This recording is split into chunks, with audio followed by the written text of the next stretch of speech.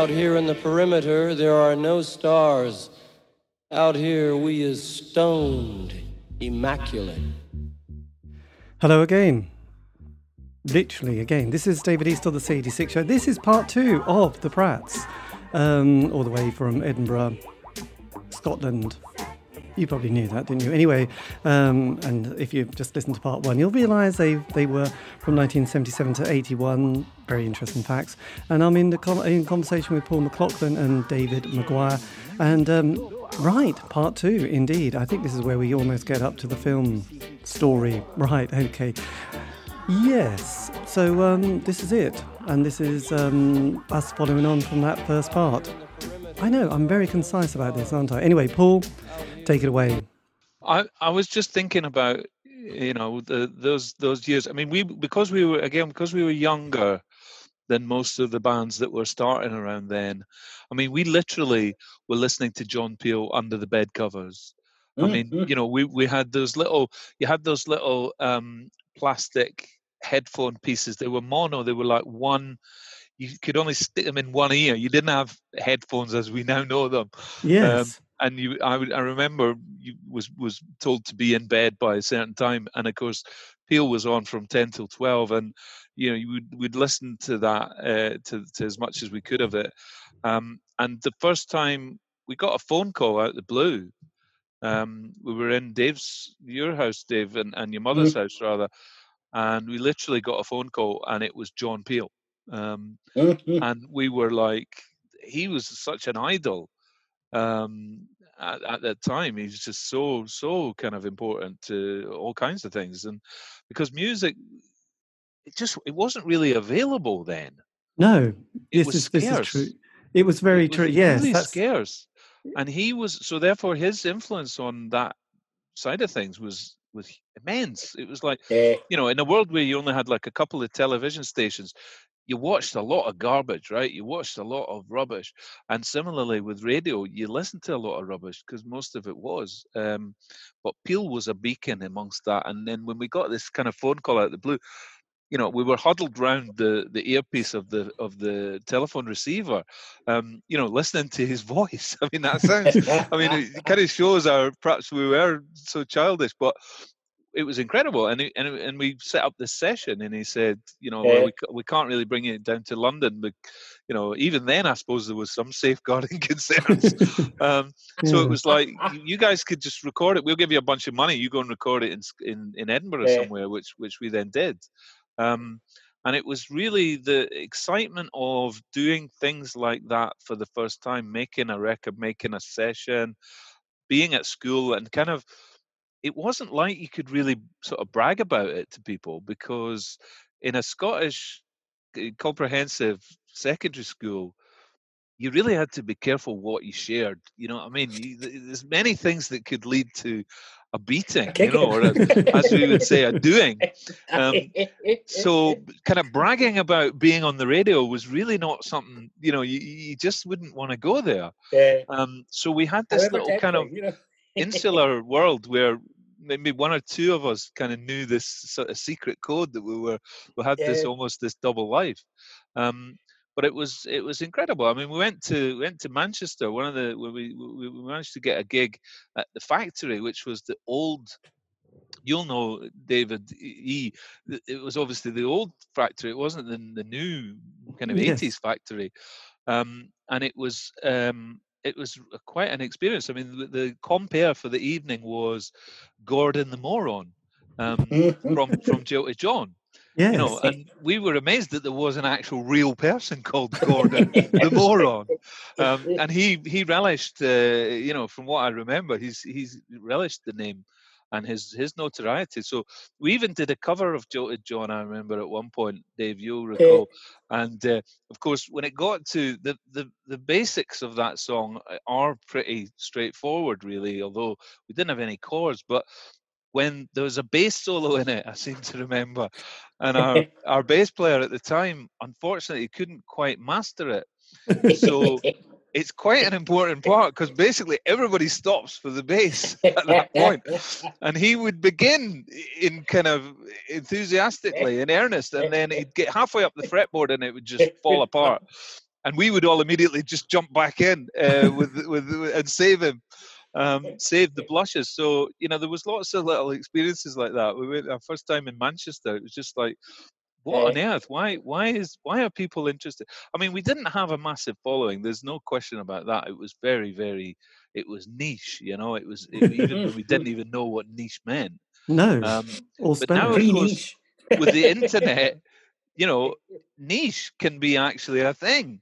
Because people in Norfolk or in, I don't know, San Francisco, the guy from the film director or whoever, you can sort of pull together these little threads of interest. Yeah, and absolutely. That's been a fantastic thing. That's actually, renewed interest. I mean, we always wanted a vinyl album. We wanted an LP. We never knew there was such a thing other than vinyl, of course. And we kind of longed for that. We really wanted to make an album, and we never did at the time. We split up and all went our separate ways. And here, sure enough, in whatever year it is, 2020, we're about to have a vinyl album for the first time ever, which is quite exciting. Well, did you? I mean, so when the band splits, as with everything, it's always a bit raw, and you have to also all go your separate ways. Then what happens to the members and your life? Because obviously, like, I don't know, there's a few exceptions. People like David Bowie spent the sort of 60s making some pretty awful music. Then the 70s, obviously, it all clicks and things go incredibly well. And, he hits that journey. So it's kind of an interesting story in a way that, he did spend 5-6 years of the 60s making pretty forgettable music, really. And we would never want to listen to it. Hadn't been the fact that 1971, he suddenly hits the big time. So then how do you all sort of cope with life post band? Well, it's interesting because I think it did have a kind of profound effect on us all. I mean, I think my mum always says that it had a bad effect on my younger brother, kind of Greg, maybe because he was so young, but actually had a really good effect on my older brother Jeff and myself. So I don't know. I think there was always a real sense of kind of having done something that. I mean, Paul's thing about kind of double life is absolutely right. Having done something that people just weren't aware of, or occasionally you would come across people who were aware of and who would be kind of wonderstruck that, like, oh my God, that was you. That was like Inverness, what a mess, or Disco Pope, and like that was these kind of relatively kind of well-known kind of songs amongst certain niches, as Paul would say. So I don't know that there was a sense. I mean, I've played in kind of bands. I've kind of drummed. I mean, I still do, and did like a few for a few years, kind of on and off, kind of afterwards. But I had the sense that I'd done the stuff that I wanted to do. I'd had a couple of I had singles out on Rough Trade, and the John Peel program. I'd played the Nashville, played the Factory. I'd done all those kind of things. So I didn't have quite the kind of the I don't know. I suppose I didn't have quite the kind of the angst that a lot of people in kind of bands would have in their kind of later teens or kind of early 20s, and a kind of desperation to kind of to do stuff, because I was already proud of some of the stuff that I'd done. Right? Yes.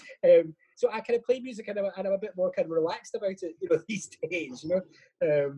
But I mean, it was a weird, it was a really kind of seminal time. To be involved in that kind of stuff and to be involved in it so young, I think was just. I mean, it was fantastic. It was it certainly kind of, it was kind of, it knocked you out of kilter in terms of, your kind of various different kind of milestones and what you ought to be going through at kind of different stages in your life, because you'd actually done quite a big thing. Yes, by the time absolutely. You were kind of 15 or 16,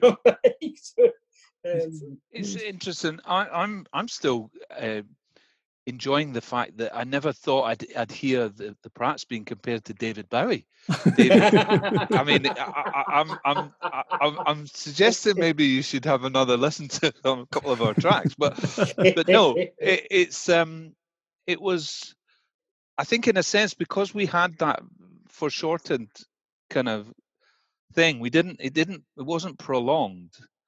So by the time we were 18, it was done and dusted. And for most people, I suppose 18 would be around the time things were just getting going. So for me, sort of immediately after the band split up and everything, you know, I did, which is, I kind of floundered a bit because I wanted to continue with my music. There wasn't really an outlet. There was one or two things that happened. There was another one or two little bits and pieces happened, but nothing really compared to the band and the like, and the interest that the band had, even though it was pretty small. So I think there was quite a bit of adjustment initially, certainly, but then, you know, one's life takes a different paths, and I mean, obviously, I think like Dave, although I haven't been performing, Dave's continued to perform. I'm not so much, but I do still play music and get together with friends and do a little bit here and there, and it's you know, music is in your once you've got it in there, it's in your soul forever. And I mean, you know, I often think, talking about alternative lives, you know, I sort of think, well, you know, maybe I could get the band on the road and just get out there and do, you know, go from town to town like the old days.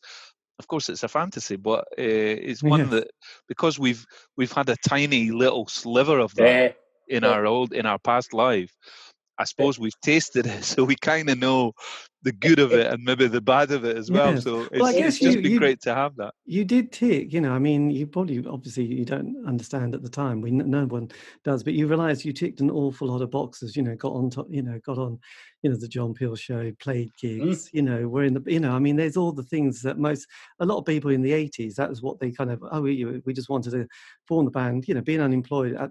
I remember from being in that sort of social set of life, you know, where you're all sort of left of centre and sort of wanting to, you know, you didn't really care. You just wanted to be unemployed, sort of mess about a lot, really. It wasn't a big stigma at the time. It seemed to be almost a career path, didn't it?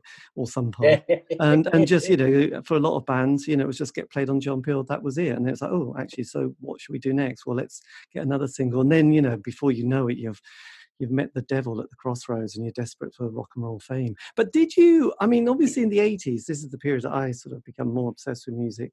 You know, you suddenly saw all the indie world that happened, you know, in especially Scotland. You had 53rd and 3rd records, you had the Pastel and the Pastels, you had the Shop Assistants, you had Creation Records, you had Jesus and the Mary Chain. Did you think, God, you weren't even 20. Did you think, actually, we you know, this is, how should we sort of be part of this scene?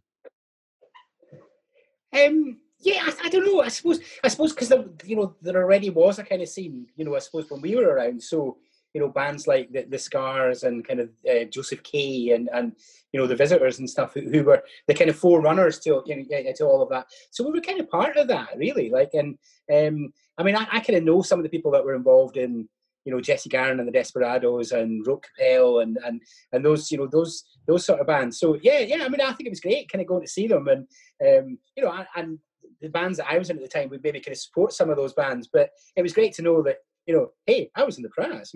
Yes, well, absolutely. You know, and there was a certain kind of cachet amongst that crowd for, you know, because, you know, they knew who you were and they knew the kind of stuff, you know, they knew Disco Pope, they knew Inverness, they knew maybe General Davis and stuff, you know, that like so they kind of knew the world that you'd come from. So yeah, I suppose I've always located what we did.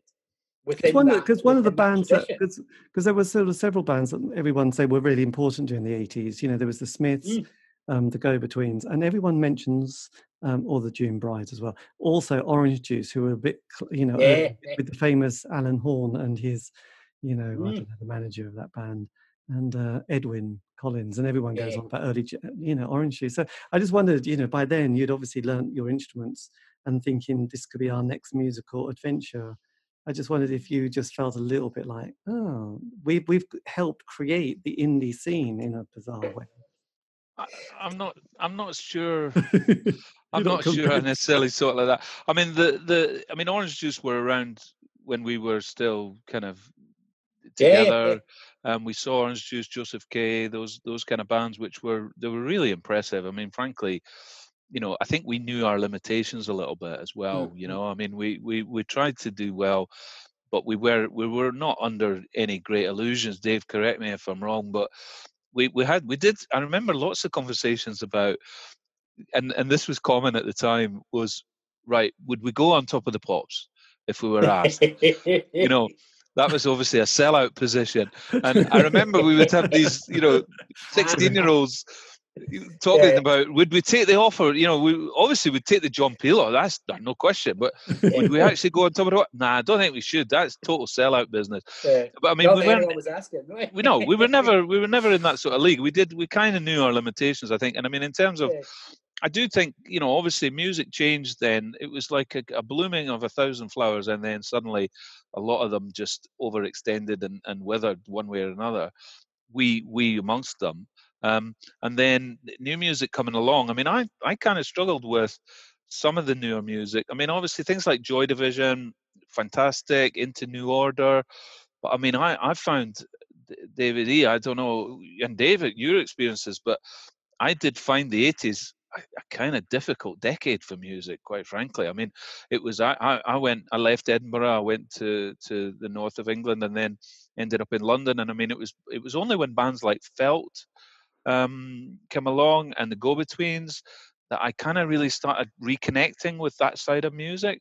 Right. So, I'd sort of gotten off, maybe not off kilter, but all into some of the kind of, I don't know, sort of hip hop things that were happening and that. I remember you getting into that, yeah. I was into all that kind of stuff. So I kind of went off into that wilderness, which for a young Scottish person was probably pretty alien stuff, but it was really only in there, and I don't know when Felt come around, to my knowledge anyway, but those sort of bands, and then I started to maybe reconnect with them in London a little bit. Yes. But I did miss, I kind of missed the old world, of course. But did you, I mean, during that period, because I think I did an interview with Lawrence, and I think I can't remember when they started, but he had something like an album a year during the 80s, but I don't know if he started exactly at 1980, but it was one of those, there was him and a guy called Momus from Scotland, and I remember thinking, my God, you literally put an album out a year, and he said, yeah, that was something that I was trying for, and I think he almost achieved it. So it was quite weird. But I really, for me again, going back to John Peel, anything that John Peel played, I would go, right, I like that because it's, must be he's played it. So I would, anything from the, like Jesus and the Mary Chain to the Boys to, suddenly hip hop, the early Def Jam stuff with LL Cool J and Public Enemy and Roxanne Shante and all that kind of stuff, and the street sound compilations that came out that you'd sort of, Tila Rock and people. So I think I just kind of would like it regardless, because it was like, well, he's played it. If Steve Wright in the afternoon played it, it didn't count. I wasn't going to excited about, Private Dancer by Tina Turner, but I was going to stick with anything that, John Peel played, and the more obscure and difficult, the better. I don't know why, because it completely alienated me from anybody that I could have a conversation with, because most people didn't care about the latest obscure, John Peel session, whereas I was really like, no, this is really important, That's right. Cabaret Voltaire's new album simply has to be listened to and stuff. You're going to like it regardless. But for me, when I started going back into some of the bands and seeing bands, it was the Beastie Boys that really had that flavour of, because I wasn't really into all the kind of, when it got into like the oi punk or whatever, when it all started to go into that side of it, I wasn't into any of that. But then when the Beastie Boys come along, there was a kind of, again, maybe I was just sold on the myth of it, but here was some people who were, trashing things and making a lot of noise and being pretty obnoxious, and that really appealed to me. So I remember seeing them in Brixton and on the way home looking out for, because it was Mercedes-Benz, the tops little, off the logos of the thing. It was like, you didn't steal one. No, of course not. Furious. Of course not, David. Yeah, I would never have done that. But that was the sort of thing that was going on. So then obviously careers, jobs and life get, going and all that kind of stuff. So then what happens? I mean, it must have been 2004. You get the Jonathan Demme, I think, yeah. Demme, do you pronounce it, don't we? So that must have, so what was the story behind that suddenly appearing in your inbox? If we had an inbox, I don't know if we did. Yes, we did, didn't we? We all went our separate ways. At least I was miles away in the depths of England. and I'd lost touch with everyone from the band. And I got a phone call. I was on a train going back to my home in Chelmsford, and I remember I got a phone call and on the mobile, and it was American accent, and it was like, "Hi, is that Paul McLaughlin?" I was like, "Yeah." He went, "Paul McLaughlin from the Pratts?" And I mean, I had literally not heard that those words for probably, 15, 20 years. I thought it was a wind-up. And it was like, "Who is this?" And it was like, I'm a producer. You may have heard of a film director, Jonathan Demme. He made Silence of the Lambs. You might have heard of it. I'm like, "What? Yes, of course I've heard of it." And he said, "Well, Jonathan is a real big fan of your music, and he would love to put some of your music in a motion picture that Paramount Pictures are producing. And what do you think?" And I mean, literally before I got off the train, we'd done the deal. The money was sorted. We were on board. This was it. The answer is yes. The answer is always yes. Absolutely. So I then thought, how do I get in touch with the gang? So I put an advert in the paper, in the Scottish paper, in the Edinburgh Evening News. I took out a small ad, which of course in those days, that's what that one of the things you did was pretty much, I won't say pre-internet, but certainly there was not the sort of connections that there are now. No Facebook, no nothing. So I put an advert in the paper, and Dave Euliff, you saw it. Well, it was Pratt's. It was, "Are you a Pratt?" Calling all Pratts or something. Calling all Pratts. Yeah. I got a phone call from a friend of mine who said, "Dave, you used to be in a band called the Pratts, didn't you? There's this advert in the Evening News saying, 'Call it all Pratts.'" And I was like, yeah, whatever, Dave, yeah, sure. And he said, no, I'm serious. Like, so we arranged to meet, and he had the Evening News with him, and he kind of showed me it. Paradoxically, though, bizarrely, that I actually knew and worked alongside Paul's dad at that time, so he could have got in touch with me through. I could have just asked my dad. But probably didn't know that. But I mean, like an old fisherman's net, the advert collected quite a few things. Some fish. Dave, you got in touch. Some fowl, should we say? the advert was so kind of, because it did cover a few bases. I got some strange replies. Some of which were like in code and stuff, and involving meeting them in strange parts of Edinburgh. But it did capture the fish, but bit by bit we sort of got everybody back in touch and told them the tale. And at the time I was working for the Journalists Union, the National Union of Journalists, and so in my kind of day job I was representing broadcasting members in that field. So I would talk to journalists from various outlets, and happened to be talking to a guy who I was assisting, who worked at Channel 4, and he happened to mention that in his spare time he did a bit of drumming, So I kind of said to him, "Oh, that's interesting." I said, "I'll tell you, something happened to me just not long ago. You get this call, and I explained to him what happened, and we got this call from America, and going to be in a film, and it's just totally bizarre." And he was like, he says, "The arts correspondent, Nick Glass," he says, "I'm sure he'd be interested in this. Why don't I talk to him?" So I said, "Sure, fair enough." So the next thing, Nick Glass is on the phone to me saying, "What's all this about then?" And I told him the story and whatever. So anyway, the premiere was coming up in London. He said, "The premiere's going to be on. It's at the London, what do you call it? The London Film Festival."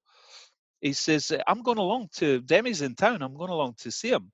I'm going to ask him about the Pratts." So sure enough, he goes along, and Demi's there. He says, "These things are like these sort of junkets. It's like a rotating hamster wheel.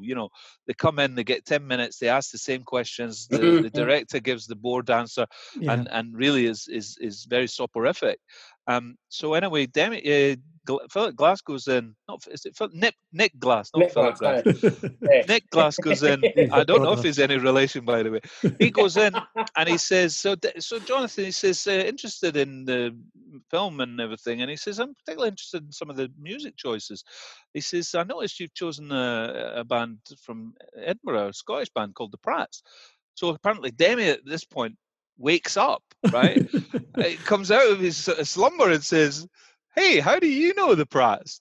So sure enough, the journalist says, "Well, I've just been talking to the guy that was the singer and what have you." So next thing, I get a phone call back, and Glass says to me, "Look," he says, "you've been invited to the premiere, and I've got you, a couple of tickets and whatever else." And he says, "Would you mind? There's a reception beforehand. Would you mind coming along, and can I bring a film crew and film it?" So I was like, "No problem, absolutely. This sounds fantastic." So my wife and I went down to the premiere, and sure enough, there's this camera there, and there's a guy holding a light in our face, and Nick Glass following us around as we go through the crowd. And of course, it's a bit like a moth to a flame. When you have a camera pointed in your face, people think that you're famous. So we were getting people were like, "Oh, look, who is it? It's him. What is it?" And they were trying to get I don't know if it was even selfies in those days, but it attracted some interest. And there we were sort of talking to Demi, and the producer was because the Sinatra's owned the rights to the film. So there was a Sinatra involved, and then this woman comes up to me and she says, she says, if nobody's going to introduce me, I'm going to have to introduce myself. And I says, "Oh, it's nice to meet you. I'm Paul McLaughlin." She says, "I know who you are." She says, "You're Paul McLaughlin." She says, I have to confess, I don't remember her name, but she said, "I'm such and such. I'm the artistic director of the London Film Festival, and it's such a pleasure to meet you." And I mean, me and my wife were like, "What on earth is going on here?" But he was a lovely man. When we talked together, I spent a very short time with him, but he was very generous, and he's unfortunately he's dead now. But he said, I said, "What's this?" Because I hadn't seen the film, of course. I says, "What? Tell me about it. What's it going to be like?" He says, "Well," he says, imagine a movie is like 210 segments." He says, and imagine each of those 210 segments is one segment. He says, "Your music," he says, "is in almost one whole of a segment." Which it was like, he says, that bit of that more picture, that is all yours. And so we had this chat at the premiere, and then we said, "Right, everybody take your seats." So we went into Leicester Square, West End Leicester Square, sat in there in the middle. Up comes Demi up to the front of the how they do these little intros at the beginning. He says, "Oh, ladies and gentlemen," he says, "before we begin," he says, "just want to introduce a couple of people." He says, "Here we have Leif Schreiber, one of the stars of the movie. Leif, where are you?" And everybody claps. He goes, "And we've got the writers." He says, "We've got the writers, Joe Bloggs and whoever," and they get a little round of applause. And then he says, "And there's a Sinatra. I can't remember which one." He goes, "There's a Sinatra." So they get, and he says, and finally he says, "I hope you'll enjoy the movie that you're about to see." He says, "But finally," he says, "I'd like to say, it's with absolute pleasure," he says, I'm delighted to say that Paul McLaughlin from the Scottish punk band The Pratts is here with us tonight." And literally the whole of Leicester Square, the clap, as the applause continue and start to fade, he walks off the stage, the lights go down, up comes the movie. It's Iraq, sunrise in Iraq. It's 100 and whatever feet wide. And there I am sitting there, and there comes the music of General Davis of the Pratts. And I turned to my wife and I said, "Kill me now. I will never be happier than this." I'll tell you, it was such a wonderful moment. So I thank Demi for that. I thank the Pratts for that. I thank my lucky stars for that. And it's been quite a journey and quite a ride. Wow, that is unbelievable, isn't it? You must have just. Yes, it is hard to put that into words, really, isn't it? What you made when you were. And it was a big segment on Channel 4 News. It was one of their kind of in-depth kind of reports. So and there was lots of our music on it and stuff like that as well. I mean, it was great. It was really good. Yeah. We milked it, Dave. We milked it. We are very, very good at that. Yeah. So on an interesting level, did you have the publishing rights to it? Because did it appear on the soundtrack and stuff like that? It didn't actually appear on the album that was released. I mean, I think it was a composer, wasn't it? I can't remember her name.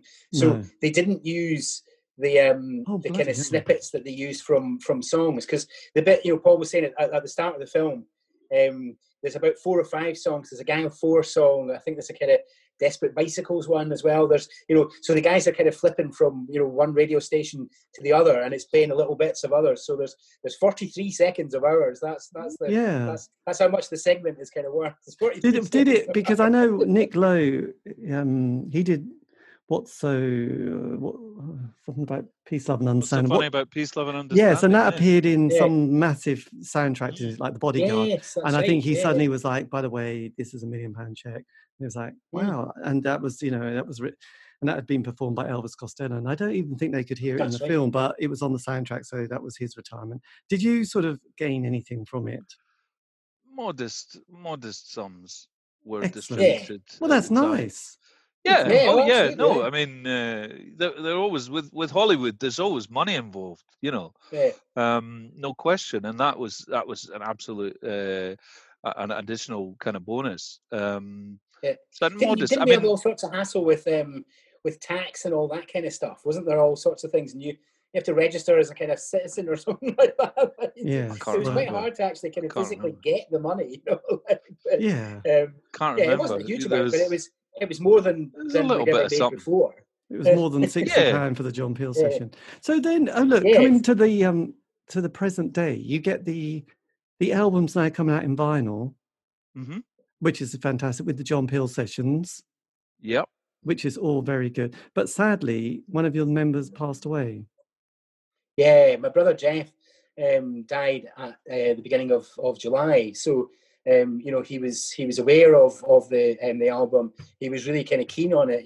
Myself and Paul and him had met a couple of times on Zoom, and we met with Ben from the record company and stuff, and he was incredibly enthusiastic about it. He had a 2.5-year battle with cancer, and died. Took a very kind of rapid kind of downhill at the beginning of July. He'd been in hospital a couple of times, and then when he came out, but it was with an NHS bed and with nursing support and stuff. So he was clearly home to die. So that was on the Tuesday evening he died. But on the Friday, he'd had a couple of his friends round, and they were playing music, and he was playing the guitar, and they were singing Disco Pope and things, and which was one of the songs that was played at his funeral as well. So I mean, he was great. He was and was very enthusiastic about this kind of project, and so it's a kind of massive loss. I mean, he was 58 years old. I mean, it's and incredibly fit as well. I mean, he's a kind of cyclist, tennis player, footballer. He was kind of very, very kind of active. The never smoked hardly.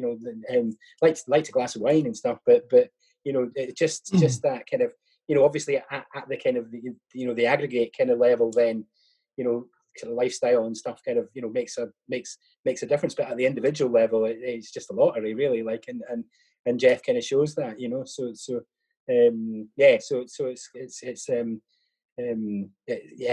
It's something we're all still coming to terms with. Yeah, no, that's horrendous. But at least it's kind of nice that he knew the album was going to eventually. Yeah, absolutely. Yeah, and he was very keen. Yeah, God, it's an amazing story, actually, isn't it? It's absolutely, it's so boggling that something that you did when you were so young. Yeah. And what's kind of been interesting doing the show is that actually, because it's mostly indie bands in the 80s, I realised there is a slight theory, another one of my hazy theories, but 25 years seem to be a passing of time where you do whatever you do, and then you get on with the rest of your life, and you get a home, blah blah, and all that kind of stuff, and then you sometimes look back and. Not with rose-tinted sunglasses, but actually you think, a lot of that was much better than I remember. It's kind of, some of it is like, a lot of the artwork or the flyers or the people have been putting out books of flyers in that period, or sort of bands who just put out flexi disc and a few singles. Some random record company in, I don't know, New York or Berlin or Germany sort of get together and say, we'd love to put out a 20 tracks CD of the work you did, because you never did an album, you just did a few bits and pieces, and we'll do a nice booklet. And suddenly it's like, actually it sounds much better than we kind of remember. So it's quite nice. I know it's a bit archiving and it is a bit looking back, but at the same time, and you mentioned, Paul, as well, is that when things, you couldn't always get to hear or even see stuff back in those days because there just wasn't the internet. So sometimes you go, oh my God, I really want to hear such and such. But unless you went and bought it, and if you didn't have much money, you didn't want to go and buy it. So it just kind of would go by, and then something else would happen. And then years later, you go back, and I've sort of discovered lots of bands from the 80s that I missed the first time. It's like, it's made you go, oh yes. Well, I was listening to certain bands, and another band came along, you missed it, and it was like, oh well, that's gone. 20 years later, you think, actually that's pretty good, and it isn't necessarily like just wanting to be, harking back to the glory days. I think we probably had our moments. There's one or two tracks that clearly I don't think would stand the test of time, but there's one or two that maybe would. Certainly from my perspective. So and it is nice. It's nice to be able to look back and see that, and to have something even like this, to be able to talk and reminisce a little about those days, and it was a special time. And it's still with us in some respects. So, I mean, the album, it will be really interesting to see, give people an opportunity to get hold of it, and it puts it all in one place. And one of the things that was that came from the movie interest was that we managed to sort of curate the tapes and the various live performances and various things, because one of the people that was close to the band, this guy called David Romans, he kind of kept hold of lots of material from the time, as you say, David E. That it was maybe lost, and then we managed to kind of pull it all back together. We got in touch with David, and he was able to supply various things that we thought were gone forever. So that's how the album, has been able to put all those elements in there, and so it's nice for it to see the light of day eventually. Look, we've only waited 40 years for this. This is good. Christmas. So look, we're almost gone. I didn't realize it was going to be another point. But so if you could have said something to, I normally say 18-year-old self, but actually in your case this doesn't really work, does it? But if you could have said something to your younger self, started out, just a whisper, from the experience and the wisdom that you've had over the decades, I just wondered what you would have said to a younger self. Wow, good question. Just go for it. Just totally do what we did. Just totally grasp your opportunities. Go for it. I mean, the thing about it was, although obviously it was great to have a little bit of interest then and now, or whatever, that's fantastic. But the actual fact of getting together and making something up, getting together and making some music, or whether it's art, whatever it might be, that is creative. Something creative is fantastic. Making a podcast, whatever it is, just do it and enjoy it. And we, I don't have any kind of things I would look back and say regrets or anything about it. Whatever, it was just like, just do what you got to do. I mean, we were different, and a lot of people disliked us, both from the point of view of the music and from just the fact that we were doing something different. I mean, there was a lot of conformity then, and society, in class, the school we were in, everybody was expected to conform, and there was a lot of pressure on that. So to do your own thing, as this is total cliche, but just go for it, and you never know what will come about. What will happen. I think we've got lessons. I mean, I suppose I would say, I would echo a lot of that. I mean, I suppose I would say to myself is kind of believe in it, but also don't take yourself too seriously. Good. Yes. Look, really is the end of the interview with two of the members of the Pratts, who have a new album, a new compilation that's going to be coming out very soon. And this is going to be titled Pratts Way Up High. This is the 13th of November on One Little Independent Records. And yes, as John Peel said, one of the best sessions we've had for years. And the Sunday Times have said the band stood as living testament to punk's claim that anybody could form a band. Having claimed this, punk was then in no position to set a minimum age limit, indeed. Anyway, so go and check it out, buy it for Christmas. It's got 20 tracks, including the John Peel sessions, various demos. It starts with Disco Pope, and it's just going to blow your mind. If that's not one for Christmas, then frankly, what's the point of this year or decade? Anyway, this has been David Eastaugh, the C86 Show. If you want to contact me, you can on Facebook, Twitter, Instagram, C86 Show.